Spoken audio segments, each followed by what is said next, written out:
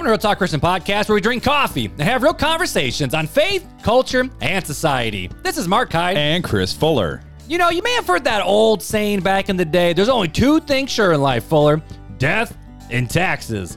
But today we're asking the question, is there more to life than death and taxes? So, Fuller, you ready to have this conversation? Let's go. Let's go.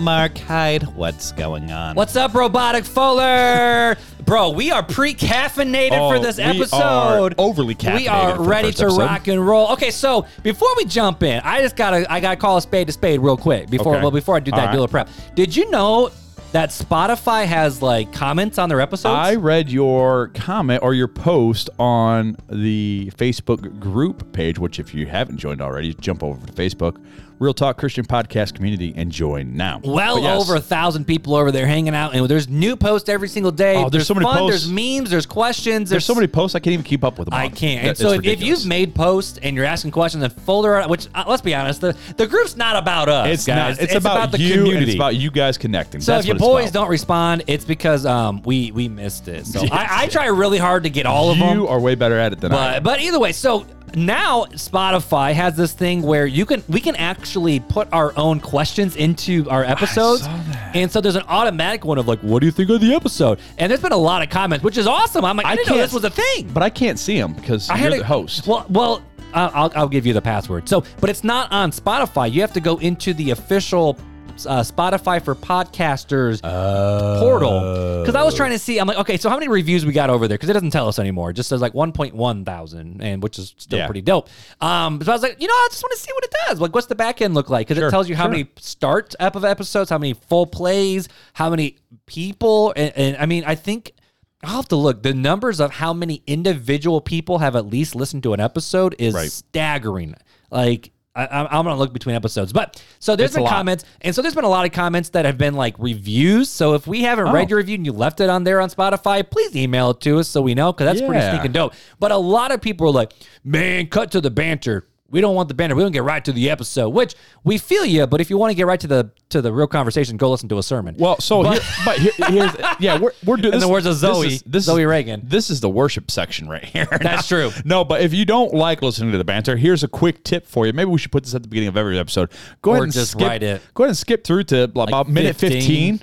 And you're pretty close right around there, because usually about 15 to 20 minutes most of the time. Yeah, so if you're new to the podcast, this is maybe your first couple episodes. The whole purpose of what we do here is we want to hang out with you guys. We want to be your morning commute. We want to be your morning talk show. I mean, shoot, even Jimmy Fallon does his little like those aren't very good always, but his little monologues at the beginning of late night. But, my favorite late night television monologue-ish type thing. Jay Leno? No. Oh. Conan O'Brien's In the Year 2000. It was before Y2K, and then it went after Y2K, and then there was a song where one of the band guys used to go, in the year 2000, in the year 2000, and then they would do like, in the year 2000.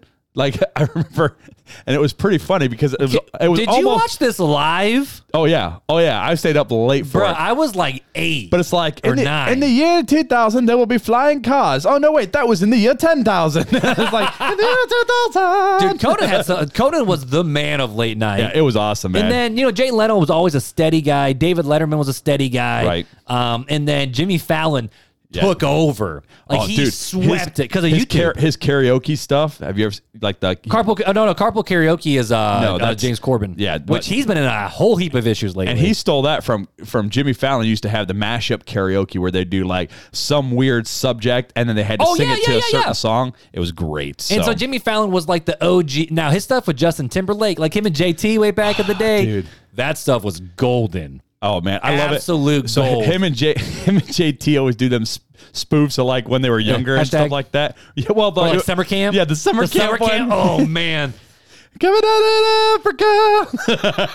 It was That great, was some good stuff. But, the point of this, not the point of the banter, but it's really the idea of the fact of we've had so many of you guys reach out to us in the Facebook group, email, text, whatever. You guys, I feel like I'm hanging out with you guys as friends. So if you're new to the episode, buckle up. We're hyper. We got caffeine. We got crazy, stupid stuff to talk about. Yeah. Well, we also get into the good conversations, And I too. think Sabrina's on our Facebook group page. Sabrina's an OG. Come on now. And so she put it best when she said, well, what it is it's cool to have the banter.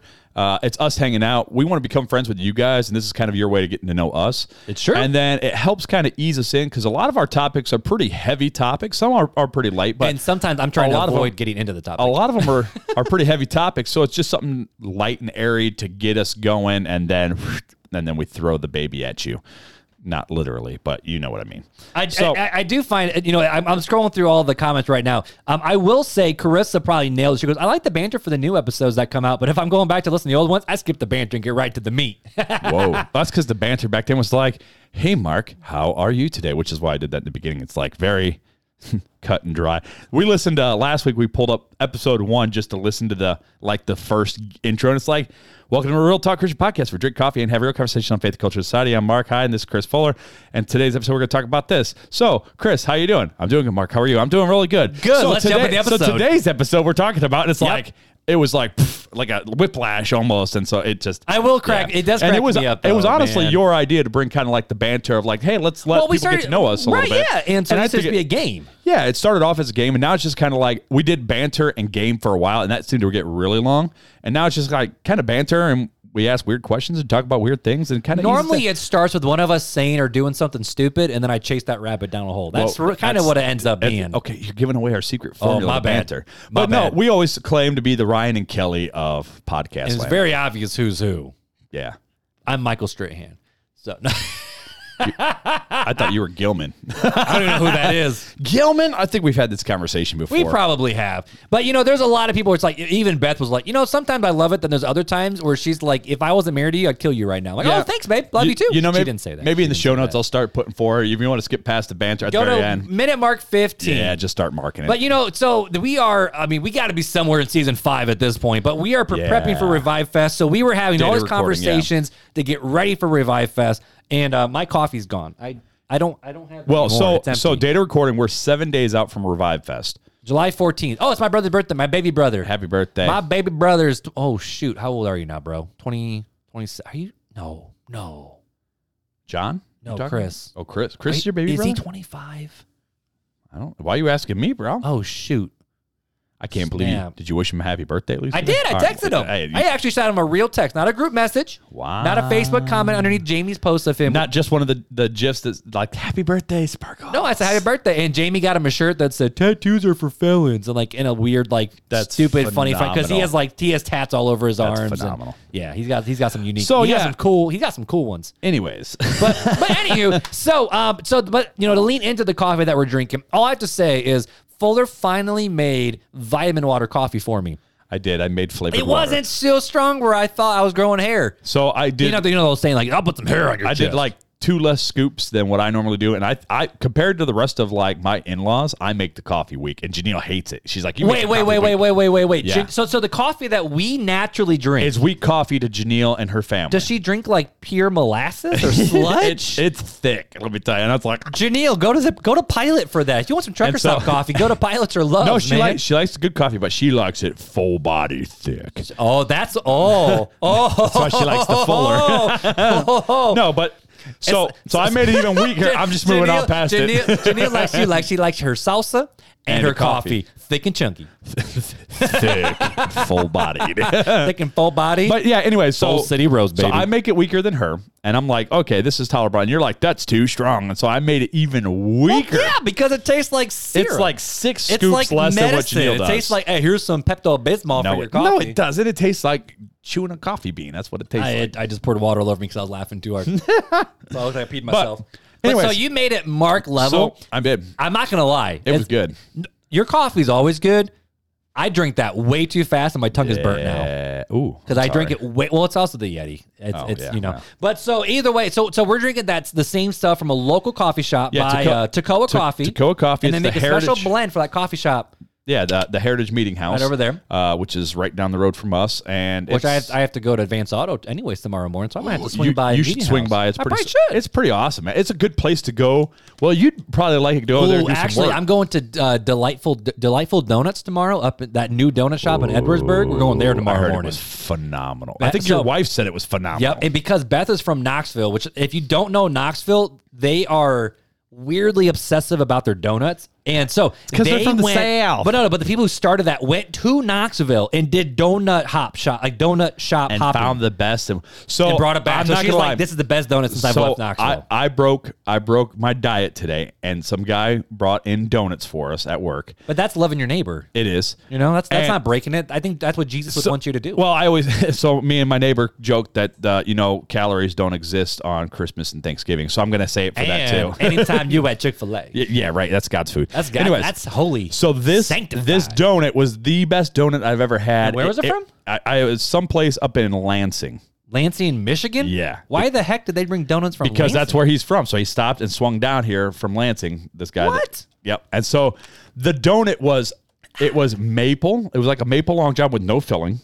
But was really it good bacon? And it had bacon covered in bacon. And I was like, oh. You know that's Beth's favorite, right? Oh, dude. It was. Bacon and maple donut. That is Beth's favorite donut. It was a smoked bacon, too. So it was like, had the smoke. It wasn't overly smoky. It had a nice smoked bacon flavored with like a slight sweet to it from the maple. It was like, heaven, I'm in heaven. I feel really bad for Jews. My arteries just went, we're going to kill you. Or were they worshiping Jesus with you? Well, that too. But yeah, so donuts, they're. So we're really excited for that. But at some point, I'll get over to that coffee shop. But dude, I will say, this is probably one of the better coffees I've had. It's a good coffee. Not that you make bad coffee, but this is really good. This is a good flavored water. So but anyways. did we talk at all last week? We talked about gas station coffees last week, right? Yep, we already covered We've already covered gas station coffees, other coffees. We covered it So all. why don't we jump into the review? Because, we got a lot going on tonight. And this is going to hopefully be a good conversation. I hope it is. I'm looking forward to death and taxes. Or is there more to life? About to say, you might want to check yourself before you wreck yourself there, homie. Nobody wants taxes. But before we get into that conversation, Mark, we have another review to read. And again, we love reading the reviews because if you're tuning in now, by the way, this is minute 12 and a half. So we can go ahead and mark the 12 and a half down so I know to put it in the show notes. Okay. And then that way, so people can pick up here. But the reviews you guys leave help us get into the ears of other listeners. If you haven't left a review, please leave a review to help get the message out. And if you like the podcast, especially, even if you don't like the podcast, we'll read your review. If you leave a review, we still do give away mini swag bags. Reach out to us in a DM or on Messenger or with the 2.0. Maybe we have new stickers. Dude, aren't those swag bags? I was thinking about buying more. They're pretty dope. They're pretty dope. It's a secret sticker. Okay, keep going. It's a secret stash. If you guys wouldn't mind leaving us a review, we'd really appreciate it. And today's review comes from 3637294. What's the song? 3679. Oh no, wait. What is it? Stacy, I got your number. I'm gonna make you mine. 8675309. Okay, I wasn't sure if that was that number or if this is someone's cell that we got. Someone's got to call it. Someone call this number and find out. 3637294. What's the area code though? That's the thing. I don't know. So anyways, it says, I just want to say that I appreciate you guys and the quality of the content. It's so nice to have a show that builds me up and that discusses issues that actually matter. Question or discussion idea. Ooh, I like this one. John chapter 8, the woman caught in adultery. Why didn't Jesus condemn her if he came to fulfill the law? Also, I know there's no answer. If you had to guess, what did Jesus write on the ground? Love the show. Whoa.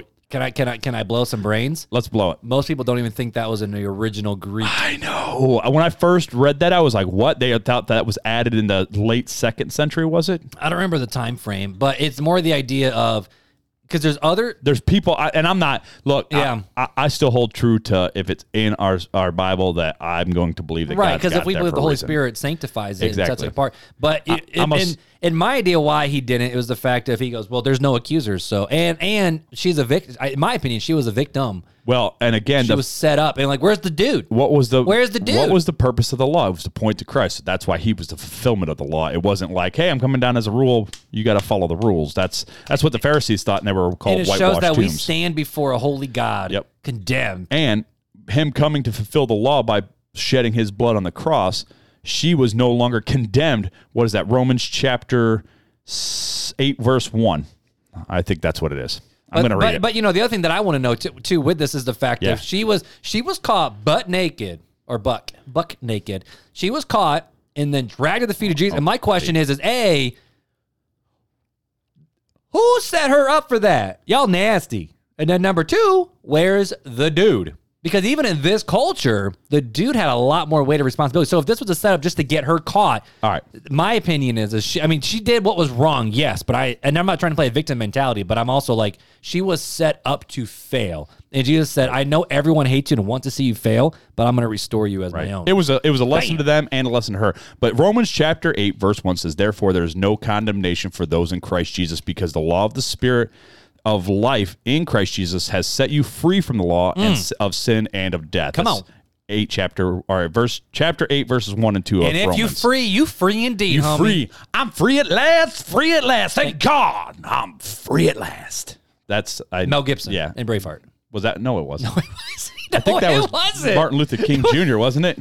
I think that's what it was. Yeah, it was not Mel Gibson. He just yelled freedom really loud. Yeah. Freedom! I just saw his intestines laid on the show. But either way, whoever you are, 3637294. Thank you for the review. And hit a brother up at the email. We'll get some stuff out to you. Yes. All right. So with this conversation, I'll do a little setup for you. Okay, right, so set it up, growing up, there's that old conversation around the idea there's only religion? No. There's only 2 things that are sure in life. Death and taxes. And fun fact, you know who said that quote? Benjamin Franklin. Well, people think he jacked it off somebody else. Oh, but so he was the one who wrote it down because he was actually talking about the Constitution. Or I think he was talking about the Constitution, the fact that the Constitution, as much as we've done, we know it's a great document, but we know there's going to have to be changes because the only thing that's really sure in life is death and taxes. Like was the reference point. And so there's always that idea in the back of my mind of like, okay, so we going to die and we going to pay taxes. But when you think about life that way, that doesn't sound really fun. Like, all right, so your whole existence is to live to give money to the government, and then at some point you bounce from life. That sounds wonderful. Why would anybody? That's a very pessimistic view of life, isn't it? I'm an optimist. I have learned as I've gotten older, I'm an optimistic pessimist, which is not always a great place to be. I'm honest with you. The glass is half empty, but hopefully it'll fill back up. So you're saying you're an oxymoron is what you're saying. Yep. Like that's what an oxymoron, right? You're like hoping for the best and hoping for or knowing that there's going to be the worst at the same time. Yep. Kind of thing. Like, yeah. Okay. There's a song Cautiously Optimistic, and like that song went fire on TikTok and Instagram, and that's kind of my vibe. I'm optimistic. I'm an optimistic pessimist. That's when I'm not in a good spot in life, right? So and the older I get, the more I'm like, is this really all there is to life? Because when you're in your teen or when you're a kid, you're looking forward to basketball and sports and friends, and girls, you're just looking and work and college. You're looking for hanging out with your friends, right? Like there's so much to live for. You see everything out there, and you're like, oh, this is awesome. And then when you get to college, you're like, yo, I'm studying for my career. I got it. Then you leave college. At least for me, I left college. I'm like, yo, I'm finally in the career that I want to be, and I'm working towards a master's degree. Here come the bills. And I got that, and then then I'm looking for ordination as a pastor, and I got that. Then all of a sudden, here I am at 31, going. So is there more like?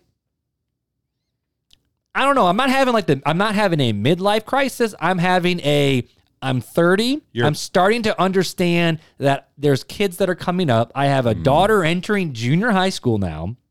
I'm staring down the barrel of that. I have a whole bunch of kids. I'm starting to understand what it's like to be a parent. And then I see my mom and my in-laws going, you were here when I was there, so I'm about to be there.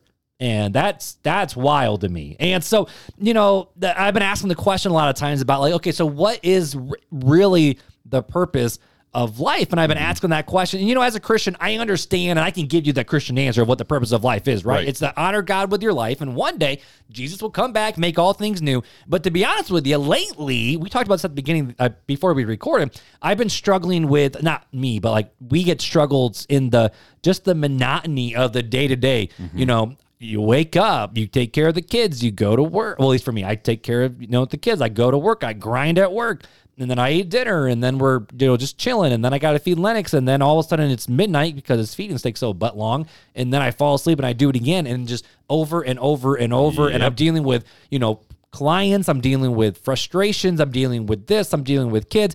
It's to the point where I know what's the right thing to do as a dad and as a husband, as a father, but I'm so exhausted. And sometimes we start to ask these questions of like, is this it? Now, Beth has to remind me a lot of times of, at least for me, that I'm living someone's dream life. And I'm living a life that we have, strived for and attempted to have, and we're finally there. But so many times, when we get stuck in the middle of the day-to-day in the monotony of all the different things, it's so easy to just feel like the grind has no purpose and it's meaningless. And it's just like, is this really all there is to life? And I feel like this is where a lot of people get into trouble with life, and they're bored, where, they're bored with their spouse, they're bored with their jobs, they're bored with their kids. And so they try, and their grass isn't as green as it used to be. And we put all this work in, and it's like, man, I've done all this work, and I look back and I'm like, man, that's a lot of grind for a whole lot of nothing, but that looks like a lot of fun over there. And I feel like a lot of people, when they get stuck in this reality of life, that a few things kind of happen. One is they either potentially blow up their life because they think there's something better out there. Two, they just keep the grind and become really, really, really, really grumpy all the time. Or three, they have that existential crisis of, okay, if I'm going to do it, it's all or nothing. Let's get after it. Let's do something about this. Or they just get hobbies like World War II or smoking meat. Like, those are the other two hobbies when you become a 30-year-old man. Do you know what I'm talking about? That's TikTok. Wait, what? So TikTok is when you're when you reach 30, you only have two choices: become obsessed with World War II history, or smoking some meat. Like, it's the joke when you get to this age, because I all guess of I'm a sudden smoking meat. you have enough history to think about it. Sure. You can reminisce on the past and stick in the past and think, oh, it's so hard right now. But then as the days go on, the years go on, nothing ever changes. And so it just gets exhausting. And so it kind of makes you ask the question of, okay, so really, what am I living for? What am I trying to obtain for? Are you trying to now obtain for career goals? But when you do that, you got to put your family on hold. Do you attain for family goals? Do you attain for hobbies, all these different things? And It kind of, and I hopefully people are kind of tracking with me on this idea, the fact of sometimes when we're living in the day in, day out monotony, we mentally know what the meaning of life is in God. We understand the Christian world, but it's hard to go from knowing it to feeling it and believing it.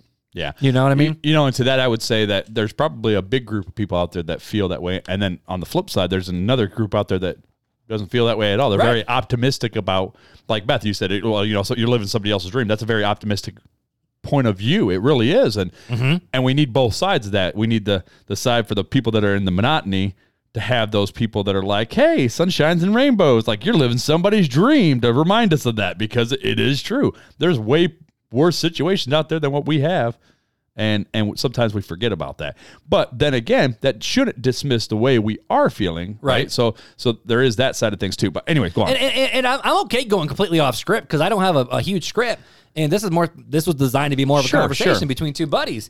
And so, but there's also that level of, as Christians, like, hopefully if people listen to the show, they've been listening to a long time, or if you're new to the show, I don't want to just assume you know everything there is about Christianity if you're seeking to understand what's going on. Sure. But as Christians, we have been taught that we are supposed to honor God in everything that we do. 1 Corinthians 10:31, whether therefore you eat or drink or whatsoever you do it all to the glory of God. Right. That's what we're supposed to do.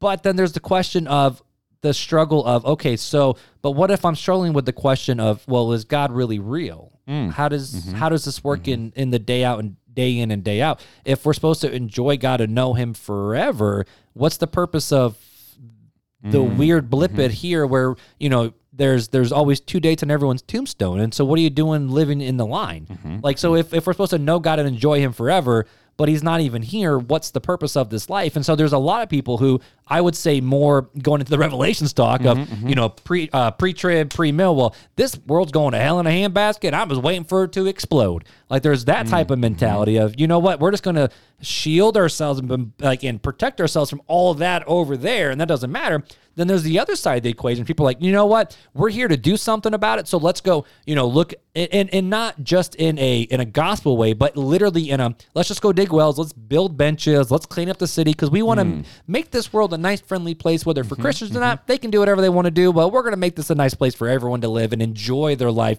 while they're here, and almost step into the whole, the stomach is for the food and food for the stomach, eat, drink, be merry, whatever, or, for tomorrow, it doesn't really matter. Or, we're going to do this, we're going to do this, we're going to do this. And the idea is the fact of we're living here, we're right here right now for this physical life, and this is all there is. So therefore, let's try to make it the best we can for everybody and not even think of the eternal of what's going on, and finding that balance in the middle.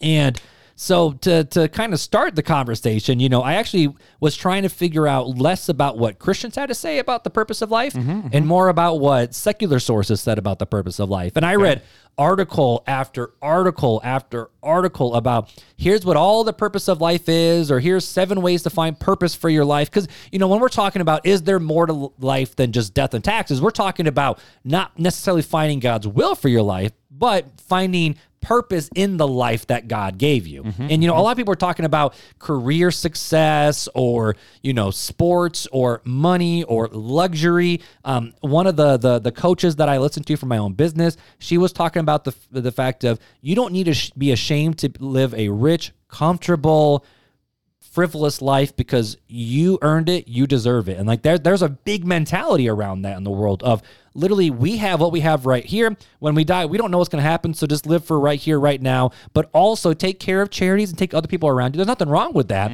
But if this is all going to not, if it's all just going to waste, there is the question of, from a pessimist side of, why are we doing all this? There's also the evolutionary side where it's survival of the fittest. So if you really want to live into that worldview, all the homeless people, why don't you just axe them off? Because honestly, they're not the fittest. So sorry, that sucks. And well, I'm just so you know, I'm not saying that's okay. Well, and again, I'm not saying that's okay. If you have that viewpoint of there's nothing after this, right, and live for the here and now, it goes into the question of morality at that point for me, right? And what do you mean by that, morality? So the morality question is what makes right and wrong. If this is just living for now and there's nothing after this, what dictates right and wrong? Morality. And who says what you think is right and wrong is what has to apply to what I think is right and wrong, or applies to Stalin or Hitler or that rapist that's in jail on death row or that murderer, that serial killer, so who sets the standards? If there's no standards, right? If there's nothing out there, if there's nothing past this life, if it truly is hopeless, it's live, eat, and be merry and die, and that's it, then at that point, it throws everything about life up in the air. And it's every man for himself and survival of the fittest. And I don't know if people are trying to find a purpose in the life, leaning into that, each person has a different definition of what the purpose of life is. So who's to say that your opinion's right and mine's wrong? Right. Well, and that's where, as a Christian, if I want to be if my purpose in life is to be a world leader and a dictator, who are you to tell me no? And if my purpose in life is to be a warlock, dressed in a cape and going, no, sorry. I mean, Comic-Con's this week. So. That's exactly what I was thinking of. If that's there was a guy, side story. It's not me chasing a squirrel, guys. Sorry, it's me. There was a person in this town I grew up in. They'll remain nameless. But there was a guy who literally walked around with a stick trying to cast spells all the time. And it was just like, wow, okay. Were shrooms involved? I don't know. He seemed pretty stable. Oh, okay. So I don't know if... Or he's one of those guys who just lives for the reaction and be like, let's see what maybe you that's guys what it was. do. But to me, it was like, oh, okay. Alrighty then. I mean, hey. All right, Gandalf. How you doing, bro? How you doing, Boo-Boo? Can Can you make some fireworks come from that stick? When I said that, that's what you were thinking? Yeah, sorry. So, after reading all these articles, I pulled one from the Reader's Digest, which my mom always have Reader Digest in the bathroom growing up as kids. We had Our Daily Bread and Reader Digest in the bathroom. That's what we had growing up. I don't know what you had. And shampoo bottles. Stark difference between the two, but okay. That's what Mama had. And sometimes, what's the Home Goods magazine or whatever? We always had National Geographic in our bathroom growing up. Yeah, no, I didn't have that. They're like, hey, if you're going to sit here on the potty, you're going to learn something. Or shampoo bottles. That's the other thing, too. Right. So, in a quote from Reader's Digest of what is the purpose of life, the question chart is, what is the purpose of life? There are many answers to this age-old question as there are people. And they run the gamut from hopeful to nihilistic to, non-existent. Here are a few famous examples. You ready? Let's hear them. So, Arnold Schwarzenegger. That's Schwarzenegger. I'll punch a pepperoni through your head. Sorry. Huh? That's another joke. Go on. I don't get that one. It's all right. So Arnold Schwarzenegger said it's all about action and winning. He says the meaning of life is not simply to exist, to survive, but to move ahead. I can picture the Terminator saying it, move ahead. Can you do it in the voice? Absolutely not. Let's hear it. No. Just look. I can't do it. Just try it. Let's hear, because I want to hear your Arnold impersonation. Can you dunk a basketball? Sure. What? Sure. I can't do it. No, I can't even do it. But to move ahead. I can't even do it. Make fun of me. I can't do it. You got to get like this and be like, the meaning of life is not simply to exist, to survive, but to move ahead, to go, to achieve, to conquer. That was a little off. That was impressive, though. That's about as Terminator as it gets. The 16th century French writer and philosopher Francois Rabelais was less certain, saying that the purpose of life is to seek the great, perhaps. Just to seek the great, perhaps. American author and mythologist Joseph Campbell managed to define it both very broadly, yet very personally. Life has no meaning, he says. Each of us has meaning, and we bring it to life. It's a waste to be asking the question when you are the answer. That's about as philosophy as it gets. There is no meaning to life. You are the answer to your own question, and so you are the meaning to your life, so go live it. Which, then the question is, okay, so whose meaning of life is right or wrong, and how do you balance this in a society? And how can you say that somebody like Hitler's meaning of life was wrong at that point? Yep. And then there's my favorite quote. I use this one all the time from Hitchhiker's Guide to the Galaxy. Author Douglas Adam Families calculated the answer of the ultimate question of life, the universe, and everything is 42.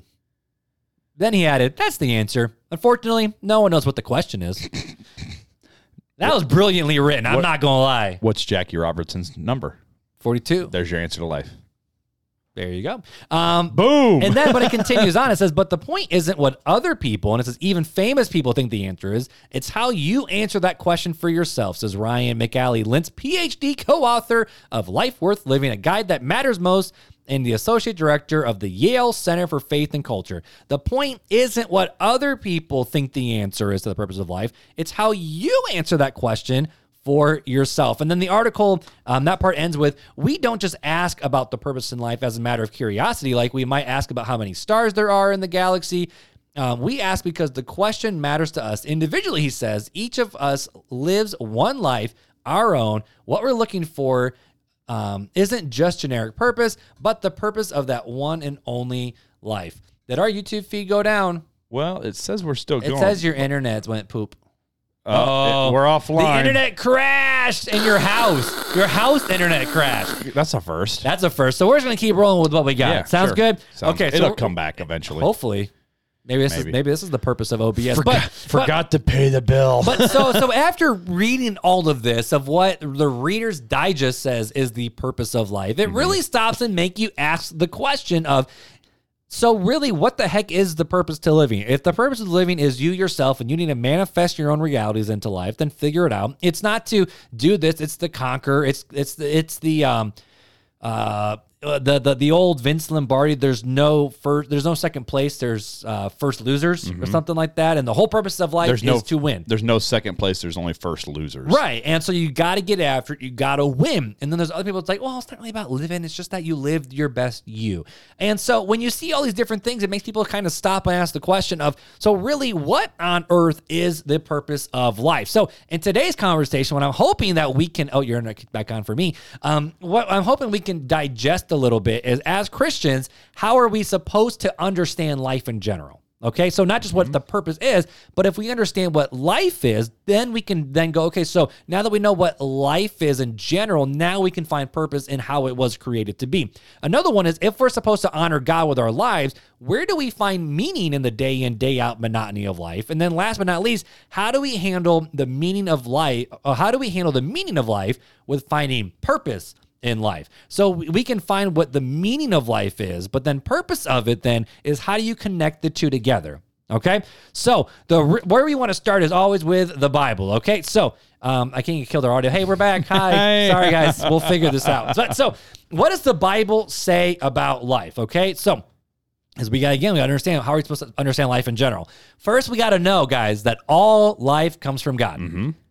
Read Genesis. I'm not reading it all. Read Genesis. But in Colossians 1:15-17, it says, he, which is Jesus, is the image of the invisible God, the firstborn over all creation. For everything was created by him in heaven and on earth, the visible and invisible, whether thrones or dominions or rulers or authorities. All things have been created through him and for him. He is before all things, and by him all things are held together. So all things that were created come through Jesus, which is God the Son. But so God created everything, but then not just created it, but life is still, according to this, is still found in him and through him. We also know, this is kind of the pessimist side, is life is fleeting, and so are the things of the world. We read in James 4:13-17, come now, you who say, today or tomorrow we'll travel to such and such a city and spend a year there, do business and make profit. Yet you don't know what tomorrow's going to bring, what your life will be, for you are like a vapor that appears for a little while and then poof, vanishes. Poof is in the Bible, by the way. He said poof. Poof, not really, not poop. Rawr. Poof. Rawr. Verse 15, instead you should say, if the Lord wills, we will live and do this or that. But as it is, you boast in your arrogance. All such boasting is evil. So it is the sin to know the good and yet not do it. And so that verse is talking about, you know the good. Oh, tomorrow we'll do the good thing. We'll do the right thing tomorrow. We won't do it today. That's kind of what that's talking about. But at the end of the day, our life is like a vapor. It's here and then it just goes away. I mean, I think of my dad, right? He was just going home or going back to work from school. And then just like that, his life was taken in a car accident. And I'm not trying to make this, cast some shade or do some dead dad jokes. That's not the purpose. But in reality, we don't know when life is going to stop. Right. And even people who live to be 90, 100 years old, they said, man, that went by quick. Yep.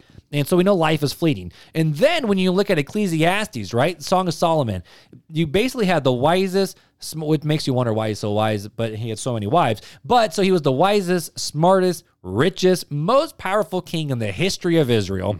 At the end of his life, he basically said, I did this and this and did this and this. And in fact, when you read before what's coming up, he basically says, I tried the career thing. I tried the sex thing. I tried the power thing. I tried the CEO builder thing. Basically said, I have tried everything. And then this is the final chapter in the book of Ecclesiastes. It says, so writing to someone else, remember your creator in the days of your youth. When you're young, remember your creator. Before the days of adversity come and the years approach, when you will say, I have no delight in them.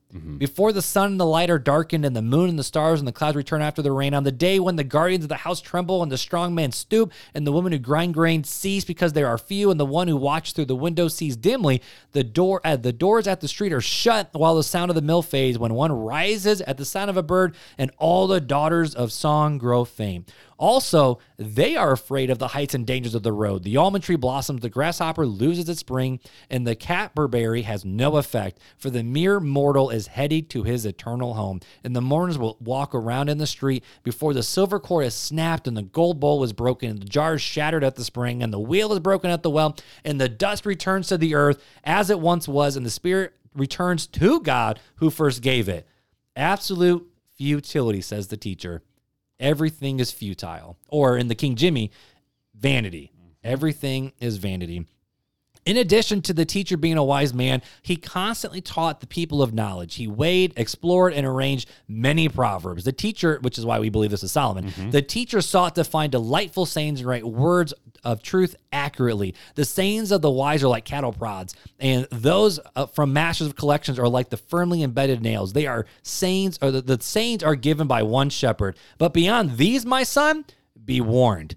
There is no end to the making of many books, and much study wearies the body. When all has been heard, the conclusion of the matter is this. Basically, he's saying, when you take all the sources in life, all the reading, all the wise men, all the counsel, all the books, all the podcasts, all the documentaries, after you absorb everything in life, the conclusion of the matter is this: fear God and keep his commands, because this is for all humanity, or God will bring every act to judgment, including every hidden thing, whether good or evil.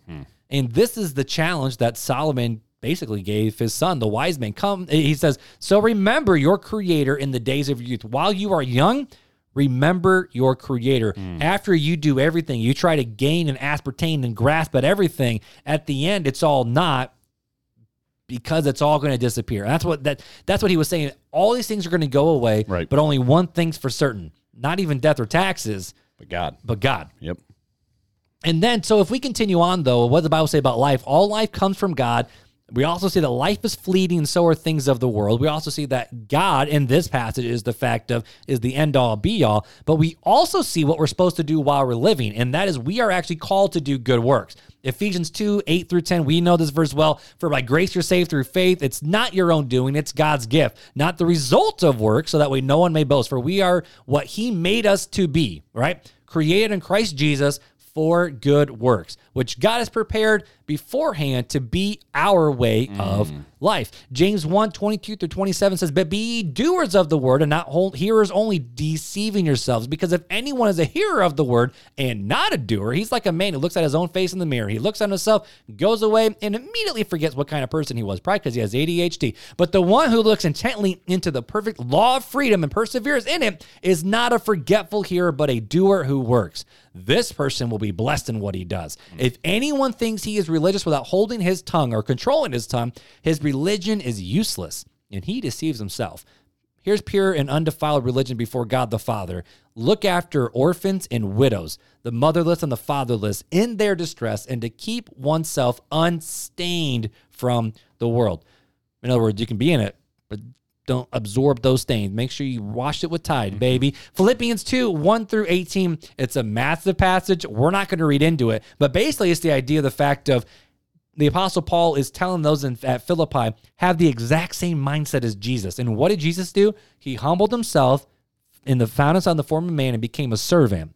And he served even to the point of death. And when we read that passage, the whole idea is the fact of we're called to, in the same way Jesus did, serve one another. Right. We also see in James 1 through 27, we're supposed to give, not just out of our abundance, but just give and take care of people. We're supposed to control our tongue, look after widows and orphans in our distress. Don't just hear what the Bible has to say. Don't just hear what God tells you, but actually, do it. Put on your big boy pants and go do it. Be the hands and feet.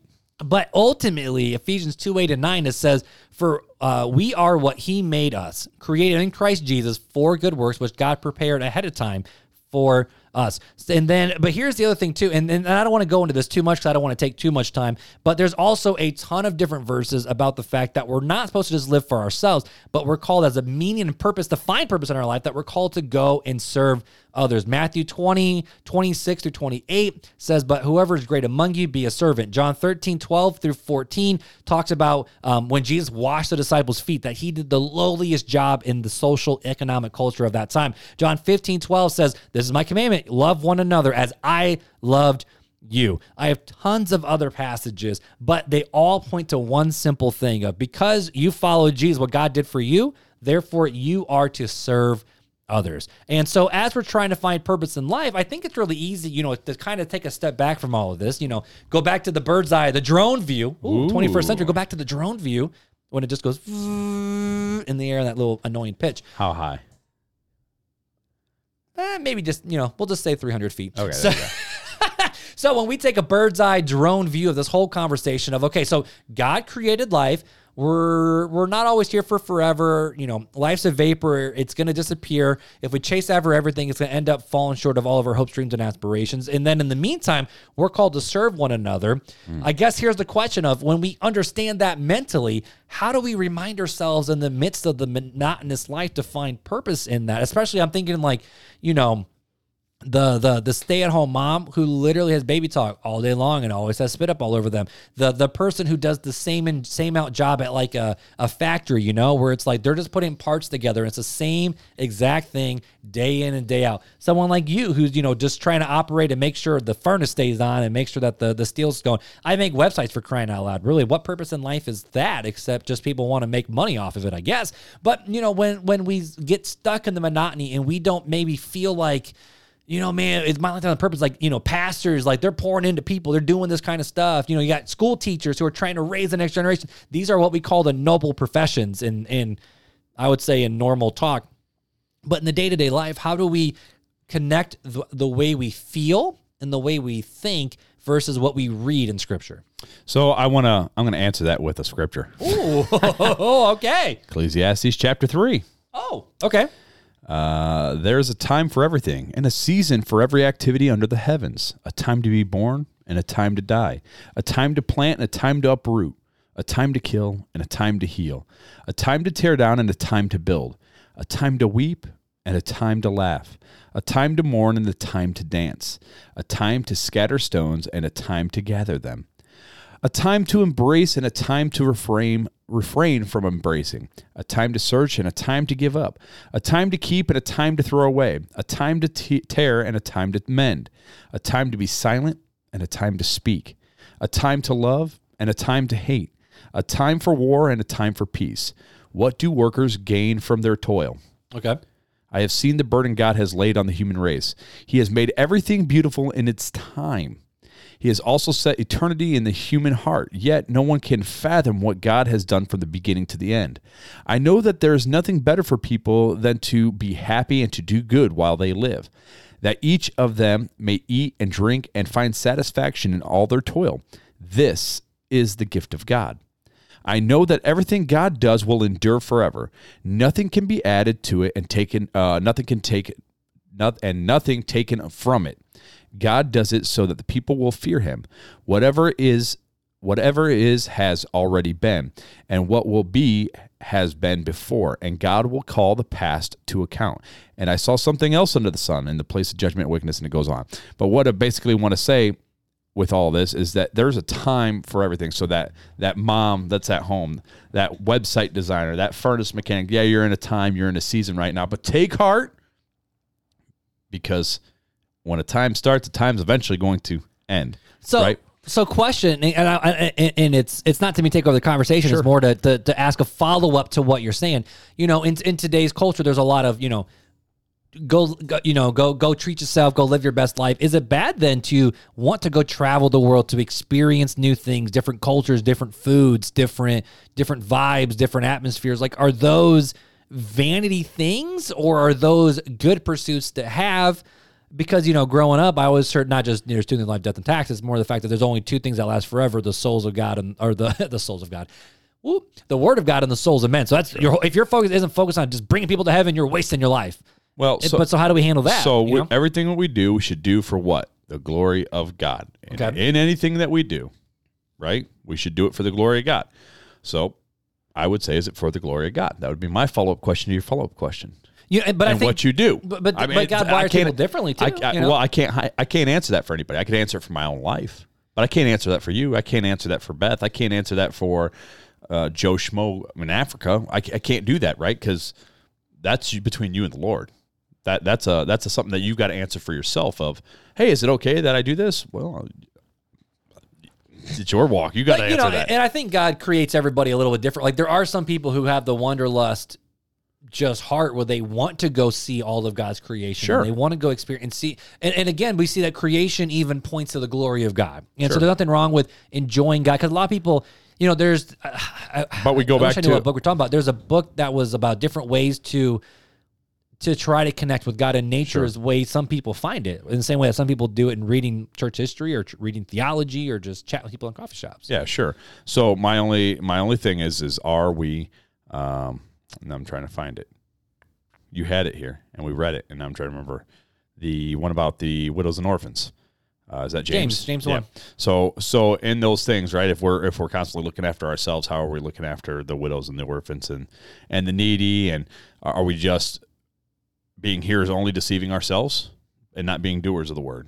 Is my next question. Right. Right. And so I think there's a fine balance, is what I'm saying. So is there? I don't think it's necessarily wrong to do it, but I think there needs to be a balance. It shouldn't be your only focus, because we are called to do greater works than these, right? And what are those greater works? Well, the greater works is the one is the commission that every Christian has been given, Matthew 28. I mean, the Great Commission is the commission to all Christians. Why? Because it was given to the disciples, and who were the disciples supposed to teach? They were supposed to go and what? Make more disciples. Okay, and so if they're disciples, they learn from the disciples who learned from Jesus, and wouldn't that same calling apply to them at that point, right? Yep. And discipleship doesn't mean going out baptizing and spreading the word of God, the gospel, doesn't mean you have to be a televangelist or a street preacher or an ordained pastor or a missionary.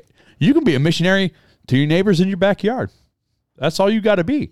It's live in the life that God has you in, and be the doer of the word in the life that you have, and take hope and be edified in the life that you have, because God has you in this time and a season for a reason, for his glory. Mm-hmm. It's ultimately for his glory and his purposes why you're in a season of life. So to me, sometimes it's monotonous, right? And I think about you, the grind that you and Beth are doing right now. Oh, tedious grind of dude, working all day and then having to help take care of the kids and help Beth out, and then the long feedings with Lennox and I don't just help Beth, because it's not just Beth, but we take care of the kids. Yeah. But what I'm saying is that you're working, right? You got to work to provide for your family. So there is a big chunk where it is Beth taking care of the kids, right? And then when you're done with the work, you go and do the work. Right. And I think that's where some of that exhaustion comes from, is the fact. Now, and this is when Beth says, like, you know, at some point, I have to realize that I'm living someone else's dream, and that is, man, that's a good saying. And I've been thinking about that. Or there's the question of, why are you complaining now what you're praying for in the past? You know, ooh, that's even better. You know, like and so those. It's a fact of, not everyone gets to say this, and I'm not trying to brag about it, but it's the fact of, I work from home. Mm-hmm. I'm technically my own boss. Right. I technically can say no to whatever I want to say no to, and yes to whatever I want to say to for work. And I also get the added benefit of the reality of the, you know, and I don't want to go too much into it, but just, we have alternative revenue streams too. Sure. So I don't have to have to grind so hard that I have to bring in all this money to take care of everybody. But not only that, right? You have 8 beautiful children, right? You have a wife whom you love. Mm-hmm. Not everybody gets that either. So those are extra things that you might be living that part of somebody's dream. Maybe somebody can't have children and can't adopt, or isn't been able to foster to it, whatever. I mean, I don't know the circumstances, and I'm not trying to speak in the circumstance, but maybe there's some reason that keeps them from being able to have children. And God's blessed you with 8, and I know it's hard. My 3 are hard. I can't even imagine adding another 5 to it. Like the 3 that I have it's hard. It is rough. And so, but God calls children a blessing. I'm still looking for the blessing, but God calls them a blessing. I love my kids. My mama said I didn't become a blessing until I was 20. So good luck with that one. My kids are a blessing. It's just hard. And I know it's the time. We love you, Piper, Noel, and Shai. It's the time that God has us in right now, right? Yep. And it's not going to be this way forever, because eventually, our kids are going to grow up. Eventually, our kids are going to have somewhat lives of their own, right? Somewhat. I mean, your circumstances are a little bit different than mine, you know, and I'm not going to go too much into that. But we are teaching our kids, and to be honest, this is a balance that Beth brings, a beautiful balance into my life. Because if you say, all right, Mark, we're trying to do, I'm trying to raise kids that are just fruitful members of society. Like they're able to engage and plug in and do really good work and help people and love people. And she goes, and love Jesus. And I'm like, yeah, boo-boo. Yeah, girl, you're right. You're right. Forgot that one. Yeah. You know, and so when I'm thinking through those thoughts, I get so focused on what I have to do, not who I'm doing it for. And I know, and again, mentally, I know the fact of, at church, we do something called the benediction. And so Beth, Amy, and you guys know what I'm talking about. At the end of every service, we read a scripture together, and it changes like every quarter. We do the same thing. You guys have a benediction verse that end the service now? Yeah, good job, associate.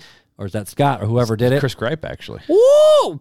Go, Papa Cripe. But so right now our verse is therefore, my dear brothers and sisters, which, when you see therefore, you got to ask, what is it there for? It's saying that we have a victory in Christ Jesus. So therefore, brothers and sisters, be steadfast, immovable, always excelling in the work always excelling in the Lord's work, because you know that your labor is not in vain if it's in the Lord. Yep. And so when we hear that benediction, we say it every single Sunday.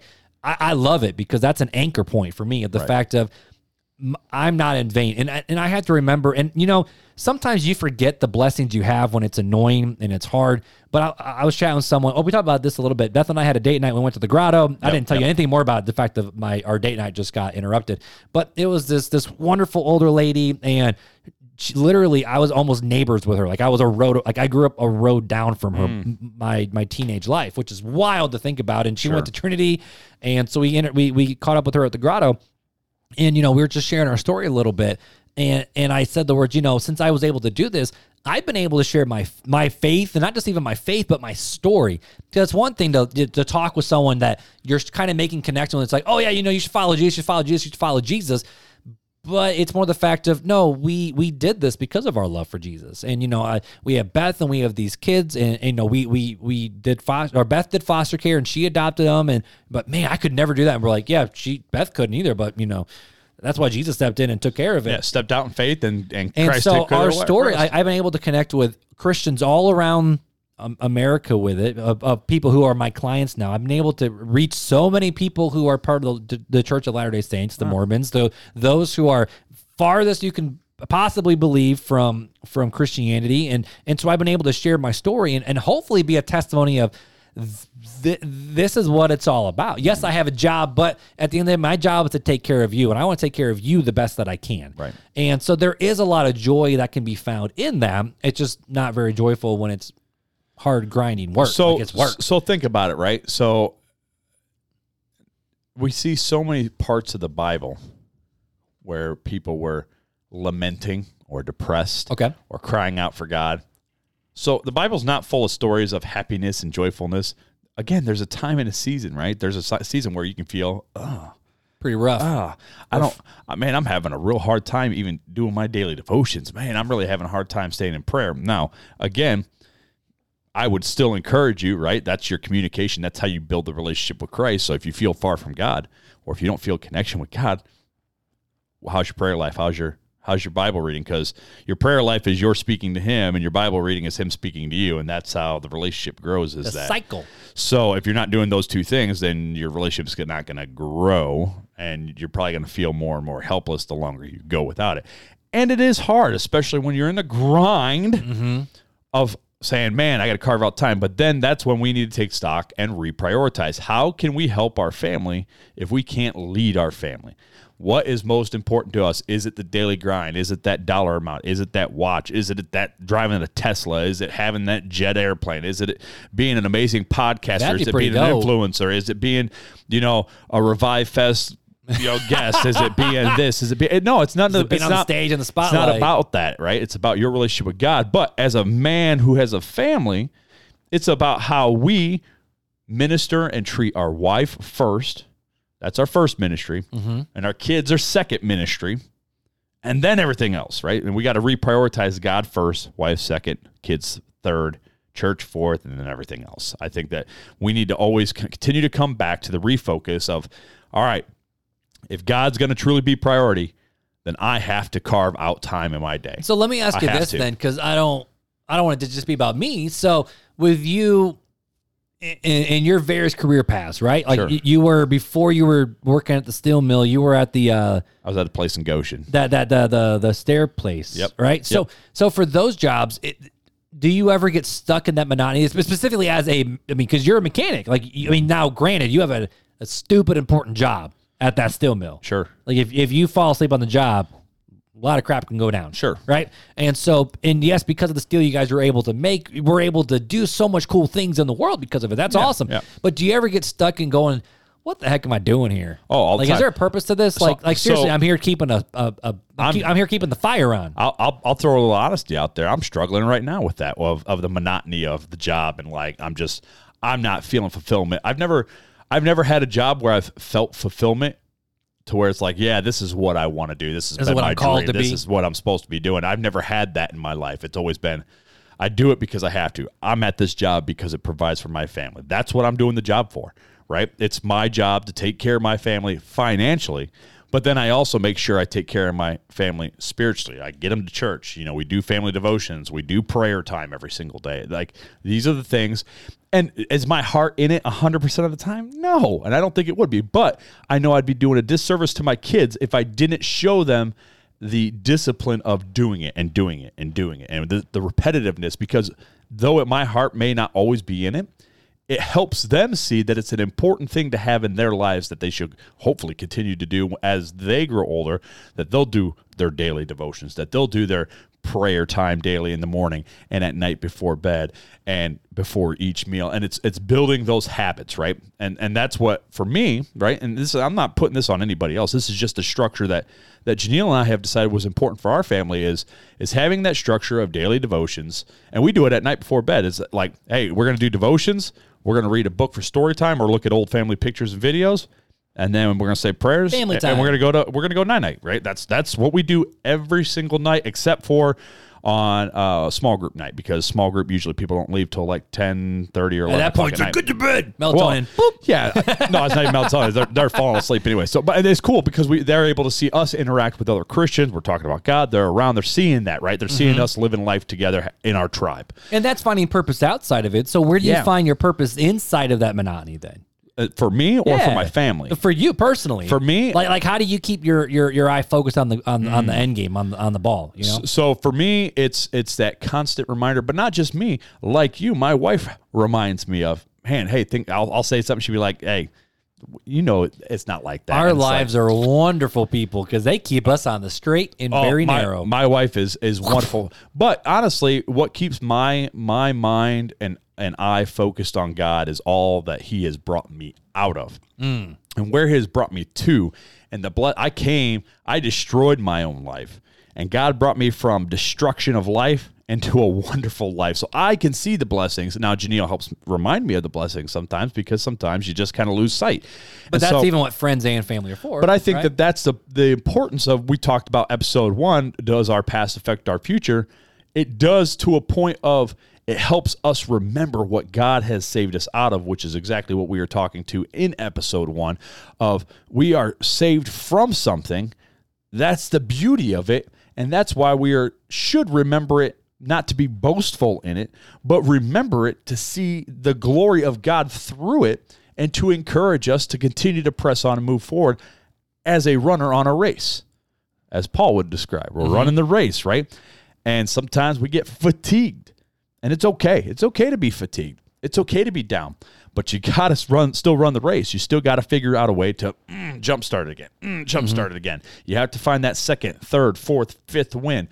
For me, a lot of the times, be honest with you, it's the podcast. Usually there'll be a topic in the podcast that'll get me excited and stoked again. Sir. Or I'll read a book and I'll get like stirred up again to start studying more. Honestly, mine's church history thing of reading a book. When I read when I read about what the saints did, I'm like, holy crap, Mark, let's get moving. That podcast, The Men Who Rocked the World, that really got me a fire in me for a while. And it was like, this is awesome. And I just started going crazy. I mean, look at all the books that I have. Most of these books weren't here 5 years ago. Nope. And it's like read. And then it's like, okay. And then lull. And then it's, it goes back. I don't even read that much. Shoot. I like to read. So I don't even listen that much anymore. But it's all about seeking God, being honest with God. There were so many times that David cried out to God in his circumstances. There was times when Paul cried out to God he cried out to God 3 times, remove this thorn from my side. Nerp. So, and God said no. And then, so what did he say? All right, to God be the glory. Like, all right, I'll just accept it now. You haven't removed it. You told me no, I'm just going to accept it and just move on and be grateful for it. And because he knew that God was going to get the glory in it. And so sometimes that's what we have to see of, man, my life might just suck. And all right, to God be the glory. He'll get the glory in it somehow. God tends to try to, all things work to the good and the glory of God.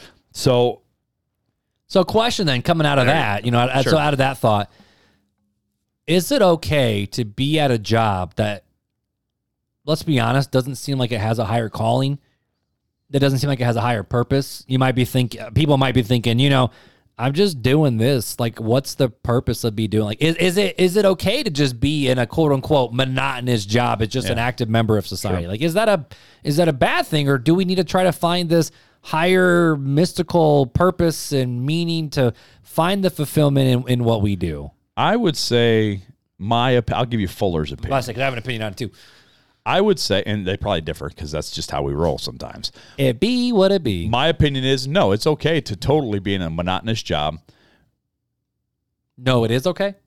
It's okay to be. It's okay to be in a monotonous job because we have responsibilities, and through those jobs, we should count it as blessings because God can use those jobs for us as a mission field. In certain aspects, we can be Christ to certain people without even preaching ever. Our lives we're supposed to be ambassadors. Our lives are supposed to shine the light of Christ. And so we can do that wherever we're at, one.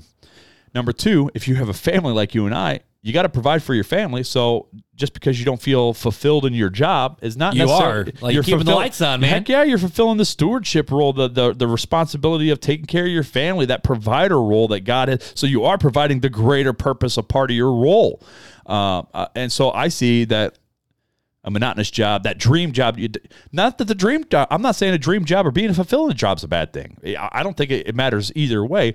I would say if it's causing you to fail as a steward, as far as your job hopping because you don't feel fulfillment, I would worry about you then. I would say, hey, you got a family or whatever to watch out for. Or if you don't have a family, the more you job hop, the harder, if you do decide to have a family, it's going to be to provide for a family when you don't have stability. You got to get that stability going. That's just my opinion on it, though. That's just a Fuller opinion.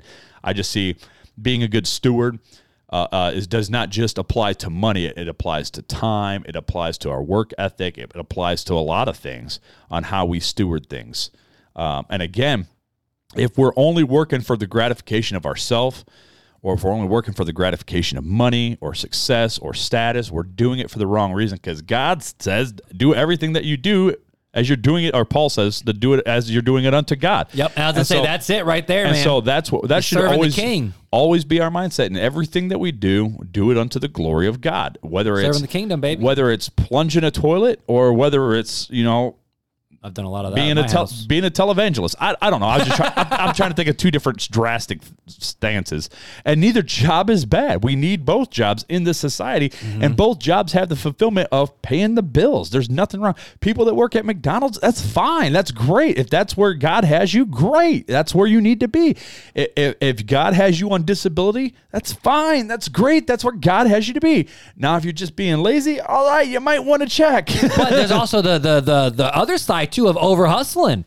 Right, 100%. Like the hustle and grind culture is also not good. That's why I said stewardship of time. Right, the time aspect. We're of it not too. saying don't be lazy and just get out there and do the work. Like work those 20 hours a day. But I'm not saying don't. I am saying don't find every excuse in the book not to go do the work, because the Bible is clear that a man that doesn't work doesn't eat. Like that is very clear. But again, what Ecclesiastes, for every time there is a season. Like I remember there were times 100%. When you and I both were in college where we would have to stay up super late to work on papers 100%. And work, and there'd be times where you have to pull double shifts and you have to hustle and you have to grind. And if you want to make something, go after it, go get it, go hustle. Like you got to do that. But then there's also a point where, I remember they were on the podcast, Tim and Sarah Carroll, right? Yep. And I remember Sarah, she quit a job, and one that I was freelancing for. She quit it because the CEO literally said, "I feel like you're choosing your family over the business, and that's not okay." See ya. And she went, "Peace." Because she goes, she goes, really? I'm supposed to sacrifice my family on the altar of your business? And again, that's what he did. That's, again, where you have to keep priorities straight. Right. God, spouse, children, if you have those first two. But if not, it's just God, church, or serving others. I say church. It's really serving others, right? Love God, all your heart, soul, mind, and strength. Love your neighbor as yourself. Those are the two greatest commandments. Yep. But when you have a family, it goes God, wife, children, if you have them, and then serving others. And that's the way it goes. Like you got to keep priorities straight.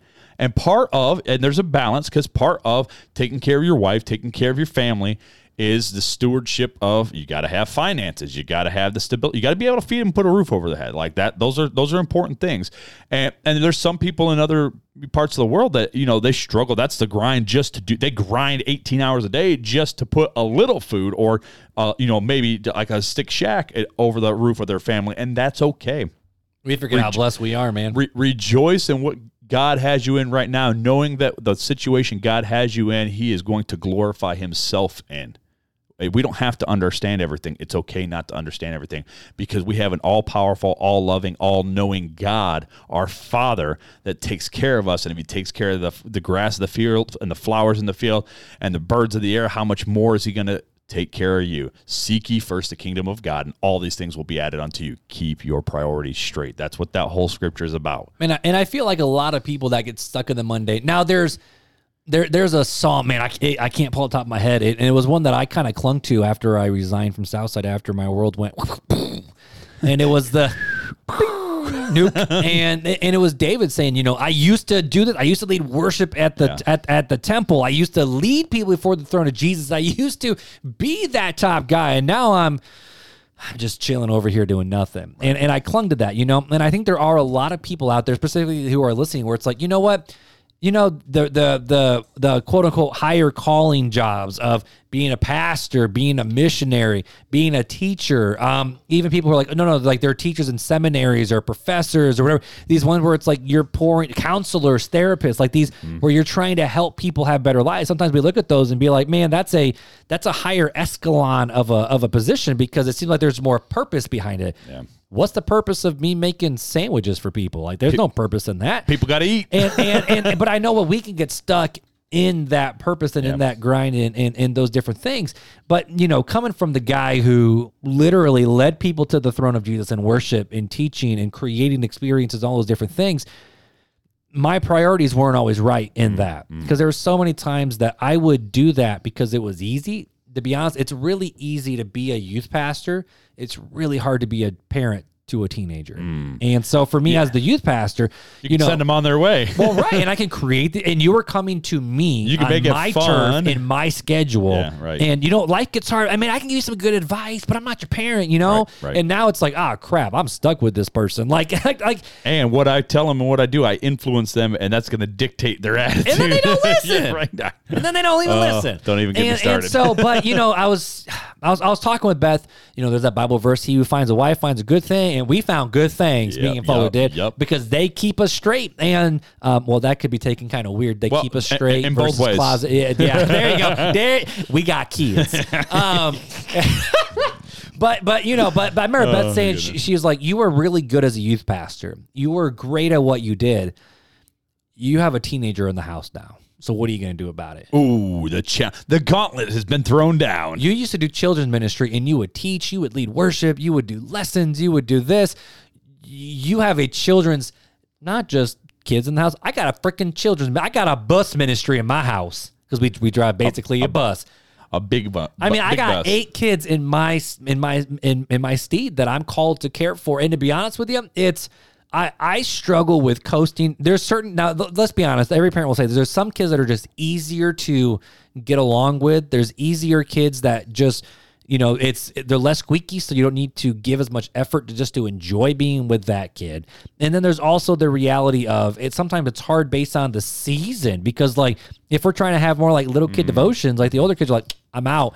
And then we try to have to do stuff for the older kids. The little kids are like, let's burn this house down. Like, it's like, no, it's hard. It's exhausting. And be honest, by the time they go to bed, I'm like, for your safety, it's better you just go to bed.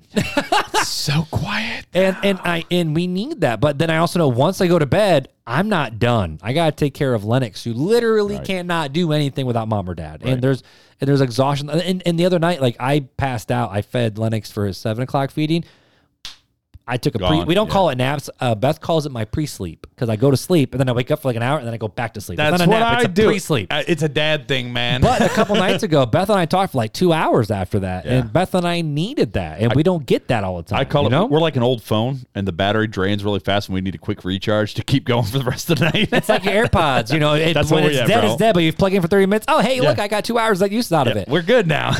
And so, there is that level, and I'm thinking of the people who, and I feel like I could finally connect with those people of, to be honest with you, I never felt like I worked a monotonous job where it was just a day in, day out grind. Like it was work, student ministry, associate pastor, church work is hard work because it's emotionally and it's mentally exhausting. Right. But it's also different now where it's like, I could sit there and ask myself of what's the meaning of this? What's the purpose of all of this? Why am I doing what I'm doing? It doesn't really help anybody.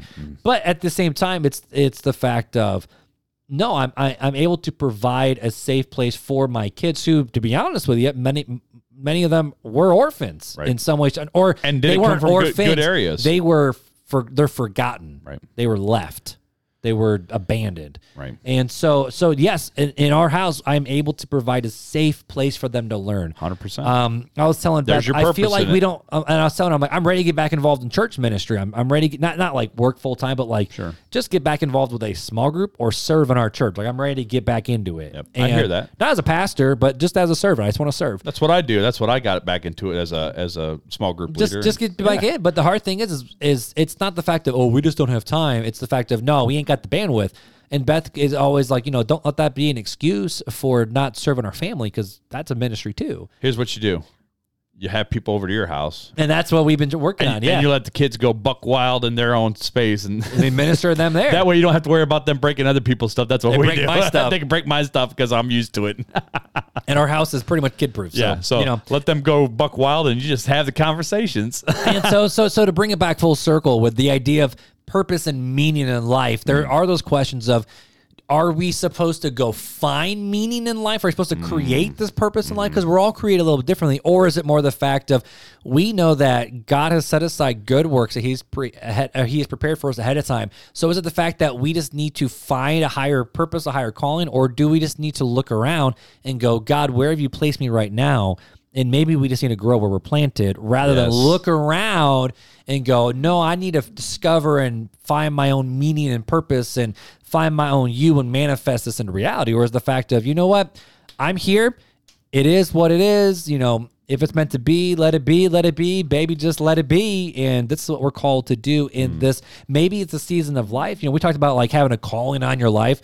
Like I have a calling to help people. And I'm like, Beth, I don't feel like I'm leaning in that. She goes, have you seen your crazy group of kids over there? Like we're helping them right now. Yeah. We're helping people through a pod. Like who thought back in the day a podcast would be helping people? Two dudes in the basement. What the snap, dude? We should change podcast name to just Two Dudes in the Basement. I don't think that would get as many clicks on the good old algorithms of the SEO word. I don't think that has many clicks, man. No. But then there's the reality of life is hard but we're able to lean on each other like we talked about before the podcast even started, where I'm like, bro, I feel like you're literally driving this podcast forward right now, and I'm just trying to show up and keep up with you. And you're like, nah, boo-boo, remember the first couple years? It was all you. Time in a season, it was my all friend. you. And I remember you showing up in your work clothes most of the time. All the time. Because you came, got some T-Bell, got gassed up, both physically and mentally, and then we did the podcast, and you went home and slept, you went back to work, and you came back the next week, and it was the same thing over and over again, yep. But yeah, I liked what you said of sometimes you just got to look around. It reminds me of a song from the acapella vocal band, AVB. The what? That's what they're called, acapella vocal band. They're from like the 80s and 90s. Of course, there's Fuller, folks. Yeah, there's the boomer. Reaching on back on the way back. Come on, Petra. But there was a song where they were like, open my eyes so I can see what am I supposed to be. I know the song. My feelings get the best of me. Open my eyes so I can see. And it's like a prayer. And it's like, open my ears so I can hear. And then that's like an old man, it's so good. For some reason, I feel like phenomenal. I remember the words, but I kind of we'll listen to it after the show's done. But it's 100% what we do, right? Live where God has planted you, right? Open your eyes and see the blessings that you have around you. We tend to get so focused and forget to be reaching back here. I think it was 2020 we did this Thanksgiving episode of being thankful. Yeah. So we got to learn to be thankful and look around at what God has given us. Everything, give thanks. Even if you have nothing, I'm sure God has given you something like breath in your lungs. Oh, Oh, so it's a feet to walk and a voice to talk. It's some ears to listen to us. Ears to hears. Yeah. Because if you weren't, you wouldn't be hearing that right now. That's true. Anyways, so I think it's very important to continue to look around, count your blessings. Name them one by one. Find your fulfillment where God has placed you. Love God, love others. And maybe that's it, is learn to be content with what we have. Yeah. And learn to find contentment in that. That's the meaning. And, and I want to end with this quote I brought in from Blaise Pascal, Oh, Pascal's wager.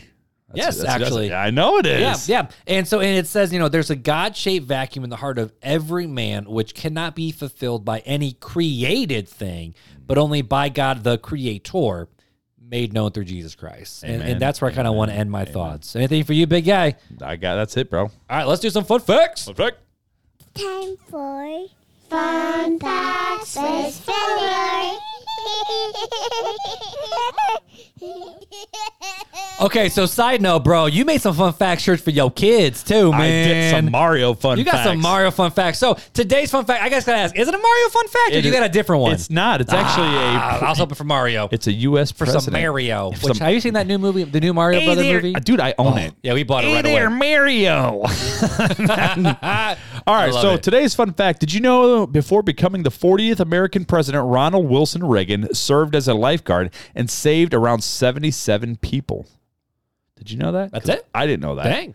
He was an actor. Dude, I mean, I haven't saved any people from drowning as a lifeguard. So he saved 77 more than I did. That's actually impressive. It's actually, I thought it was interesting. It was a cool That is really interesting, man. Especially, those lifeguards. It's like that meme where it's like, if you think you're feeling worthless right now, how would you feel about being the lifeguard at an Olympic swimming event? Oh, yeah. That's a good fun fact for you, though, man. A little fun fact here and there. You know what's another good fun fact? What's that? People can hang out with us over in the Facebook land. We love it. We got Instagram and we get new followers every day, which is awesome. We haven't been posting over there very much because we've been busy in the Facebook every once group. in a while. But we have been able to just meet and just engage with so many of you guys. And I have to make a complaint. Can y'all stop changing your profile pictures? Because when y'all change your profile pictures and comment, I go, Who's this Jesse dude? Then I'm like, oh, that's the LSU Jesse. Like, I'm like, I don't know who you is because you changed profile picture again, bro.